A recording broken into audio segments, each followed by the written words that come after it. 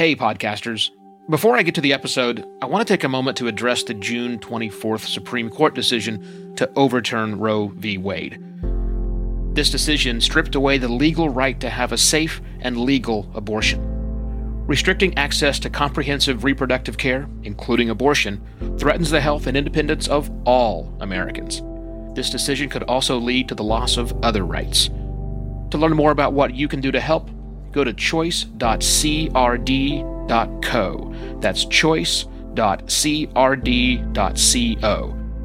And I encourage you to speak up on your podcast as well. Take care and spread the word.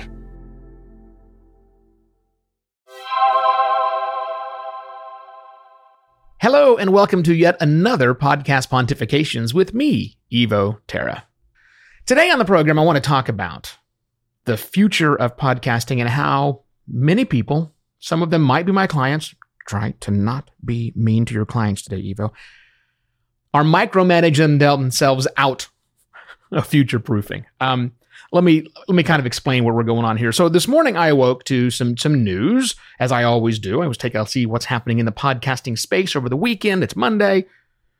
And there's some interesting information out. The company that owns Spreaker has identified and said, hey, you know what?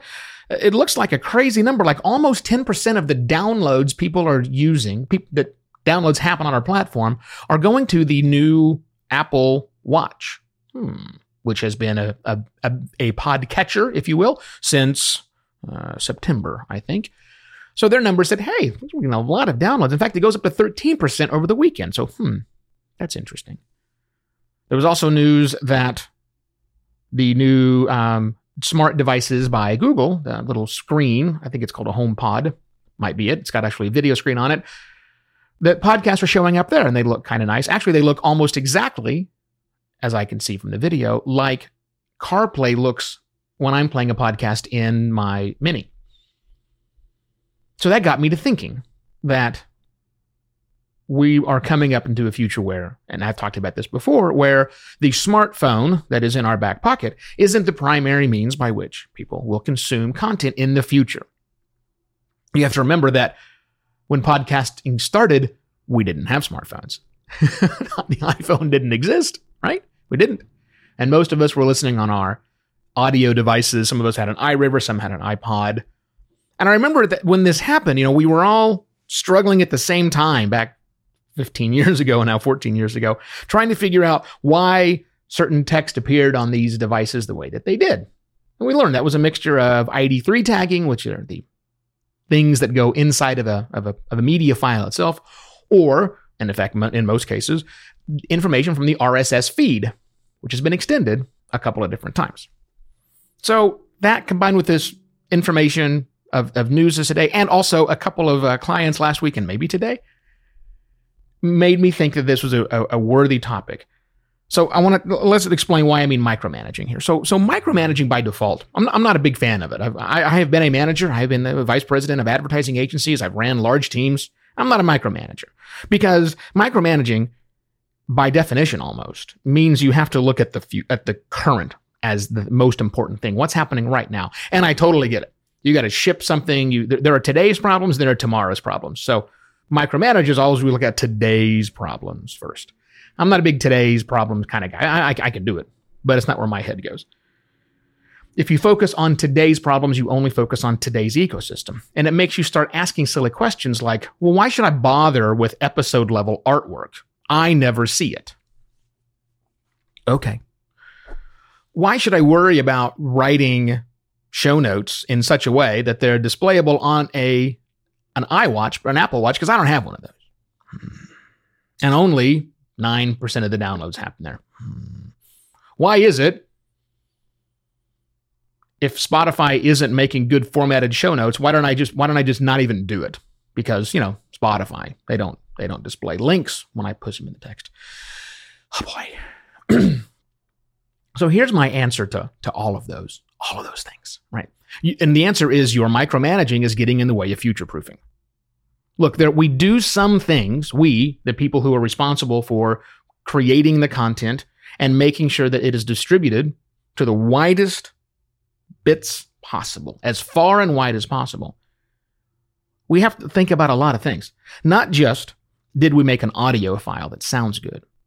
But have we done all the other things? Have we filled out all the appropriate spots that you, on the other side, may never see? But have we thought about that? Because in order for it to get to as many places as possible and look and sound as good as possible, we have some certain ways to do things. And here's the weird thing. Those things don't make a lot of sense. I had a client last week. We were talking about sharing content on social media.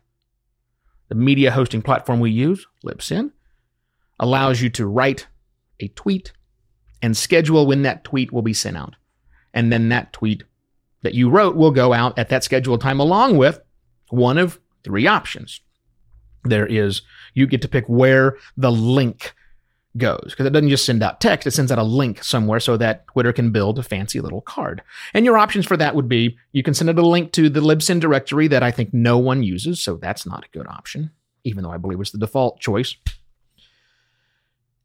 You can send them to the blog post that you've written about the episode, which I also don't think is a great choice because that's a multiple click situation. Or you can use the link to the direct MP3 file, which is what I recommend. Always. And about half the clients challenge me on that. And I'm okay with being challenged. I do not mind it. Trust me when I say this, I do not mind being challenged. But at some point in time, they have to recognize that there are certain things that we're doing for tomorrow as much as they are today.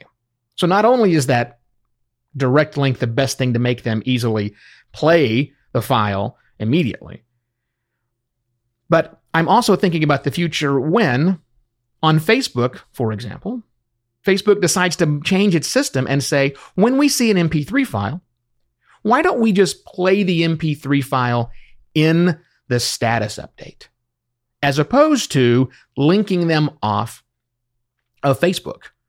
Ask any Facebook marketer you want, and they will tell you that anytime you want to send somebody off of Facebook, bad idea. That's why Facebook devalues links to YouTube and upvalues native video. They don't want people leaving Facebook. So it's only a matter of time, I think, that Facebook modifies their plan so that when they see an MP3 file, let's just make a player right here. Let's go grab the information from the ID3 tag, because we're using smart future-proofing consultants who filled out properly ID3 tags, which have their own limitations, so maybe those get extended too, so that we can keep somebody sitting right here. Clients say, well, I use Apple Podcasts and they're no longer using the episode artwork, so why should I even bother with episode artwork? Well, because it's not the only place that does it. And more importantly, they may not do it tomorrow. Same thing with Spotify. Spotify descriptions all look terrible. Why don't I just write my descriptions for Spotify, one block of text without any links whatsoever? Because this is Spotify's first effort at doing this. They will change. It's hard for them because they got to balance the needs of their music providers. How do they also do that with podcasters too? It's not easy for them, but I promise you it will all change. So when you start micromanaging, you're thinking about the way things work today. But for those of us that are thinking about the future, maximum compatibility, cross-posting, cope, create once, publish everywhere, maybe, finally, one of these days. We'll get there. But you have to acquiesce. You have to say, I don't know why this is being recommended, but it's being recommended, and I probably need to do it. Because even though it's not something I can see, I'm paying this person dollars to think about the future. Maybe I should take their advice. I'm not trying to vague this. I'm not trying to be passive aggressive. I mean, every one of my clients that does this, I let them know immediately, this is what's happening and you probably should not do it. So it's not like I only bitch about it here. I don't bitch about it to them. I just tell them flat out. That's probably not a good idea.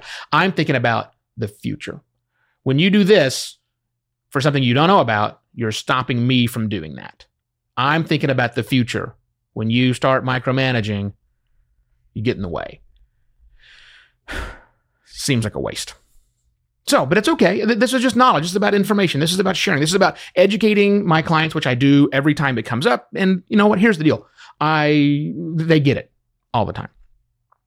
You need some help figuring out the future of your podcast and how you can continue going forward. Hey, contact me. This is what I do. Clearly, contact me, evo@podcastlaunch.pro. Go to podcastlaunch.pro and check out all the stuff that I do. And I'll be back tomorrow with yet another podcast pontifications. Cheers.